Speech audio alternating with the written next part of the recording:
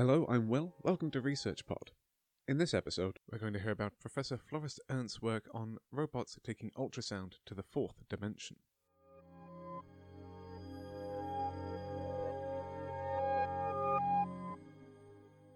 The continual search for more and more applications of machines and robots in medicine is intensifying as technology advances rapidly.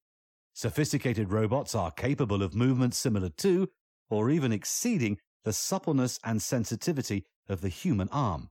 Ultrasonic imaging techniques have evolved greatly in the last decade. Professor Floris Ernst and his collaborators at the University of Lübeck research methods to combine the mechanical capabilities of robots with novel ultrasonic imaging and computing power to create automated medical systems. Professor Floris Ernst is a professor of medical robotics at the Institute of Robotics and Cognitive Systems at the University of Lübeck, Germany. The institute is leader in German research on robotic medical navigation systems. Professor Ernst's latest project is looking to take novel 3D ultrasound imaging technology to the next level, developing a robot that can be used for automated ultrasound, for example, to monitor a tumor which is being irradiated at the same time by another robot. Now let's talk about tissues in motion. Our soft tissues, such as our bowels or lungs, constantly move around slightly due to the physiological function and position in our body. Some motions are predictable, such as breathing, while others are not, such as spontaneous bowel movements. This often poses a problem whenever a doctor wants to examine these areas using imaging methods. Our breathing motions can also be a hindrance and a help during medical exams. Our lungs, ribcage, and other tissues in their vicinity move due to respiration. In addition, our ribs block imaging rays, concealing what lies underneath. Here, directed breathing can be an advantage because it moves ribs out of the way. This is useful for relatively simple examinations. In tumor treatment, tissue motion is accounted for by safety margins, i.e., healthy tissue surrounding the tumor that is included in any treatment. The more the tissue area moves, the larger the margin has to be. This creates an increased risk of overdosing more healthy tissue with radiation than necessary. Now, let's talk about localization with X-ray. One common method is to localize a target region in the use of artificial landmarks, such as gold markers, instead of visualizing the target directly. By finding such markers with X-ray imaging and knowing their position in relation to the target region, the examiner can infer the location of the target in the body. However, the soft tissue in the abdomen has poor X-ray contrast, further complicating the analysis. Because X-ray examinations can only be performed infrequently, surrogate measurements such as chest movement are used to estimate the position of the target. Any inaccuracy may cause treatment errors. There are other imaging techniques, but generally current methods are too slow to track intracorporeal organ motion adequately.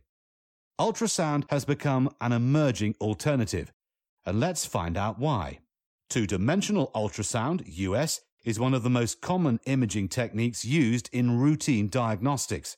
It does not depend on harmful radiation, which means that the patient can be exposed to US repeatedly and for longer periods. However, using US requires a significant amount of training, and the quality of results depends greatly on the skill of the physician. The examiner uses marker points to navigate through the body. Because organs are scanned in layers, it is often unclear which section of an organ is being displayed. Trying to establish a diagnosis retrospectively, using saved images, is nearly impossible without knowing the marker points, scanning angle, and other details. Nevertheless, US devices are fairly compact and cheaper than alternative technologies, such as computed tomography or magnetic resonance imaging.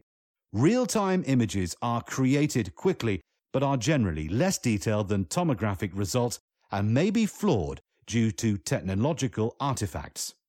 The recent emergence of three-dimensional US has solved some problems by eliminating the restriction of 2D layers. The target, along with the surrounding tissue, can now be imaged at the same time, where required, layer views can be derived from recorded data. Now we are entering the fourth dimension. Now that creating 3D US images in real time, i.e. 4D US imaging, is possible, the next step is to eliminate manual positioning of the scanner, because data from such moving images are impractical for retrospective analysis. This is where robotic arms enter the stage. Ideally, these detect the target region automatically and adjust to tissue movement by quickly processing 3D images whilst also maintaining a high image quality. Effectively, this creates motionless tissue representations on screen. There are only very few robotic real-time imaging devices available to date. None are used commercially. An ideal field of application would be radiation therapy. There, two main approaches for image-guided tumor treatment are based on tracking or gating. Tumor tracking involves adjustment of the treatment beam through the movement of the beam source or the treatment couch, or by adjusting the beam geometry, and can be used for all moving tumors. Gating, however, is only used for tumors liable to move with respiration. In this approach, treatment can only be applied during defined breathing episodes, i.e. end expiration. This can be improved by using a technology called deep inspiration breath hold, which prolongs the overall treatment time. None of the emerging technologies for US-directed robotic arm positioning integrate radiation therapy yet. Professor Ernst's team and collaborators are working on this specific application. Success would be highly beneficial because no US specialist can be near the patient during ongoing irradiation for safety reasons. A major technical challenge in Professor Ernst's endeavor is the blocking of therapeutic beams by the US device. Unsurprisingly, the position for the US device that yields the best image is, quite often, also the best position for the treatment device.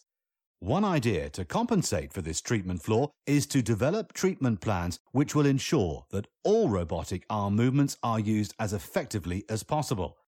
Another idea is to design a device that allows X-rays to pass through them unhindered. And finally, let's glimpse into the future.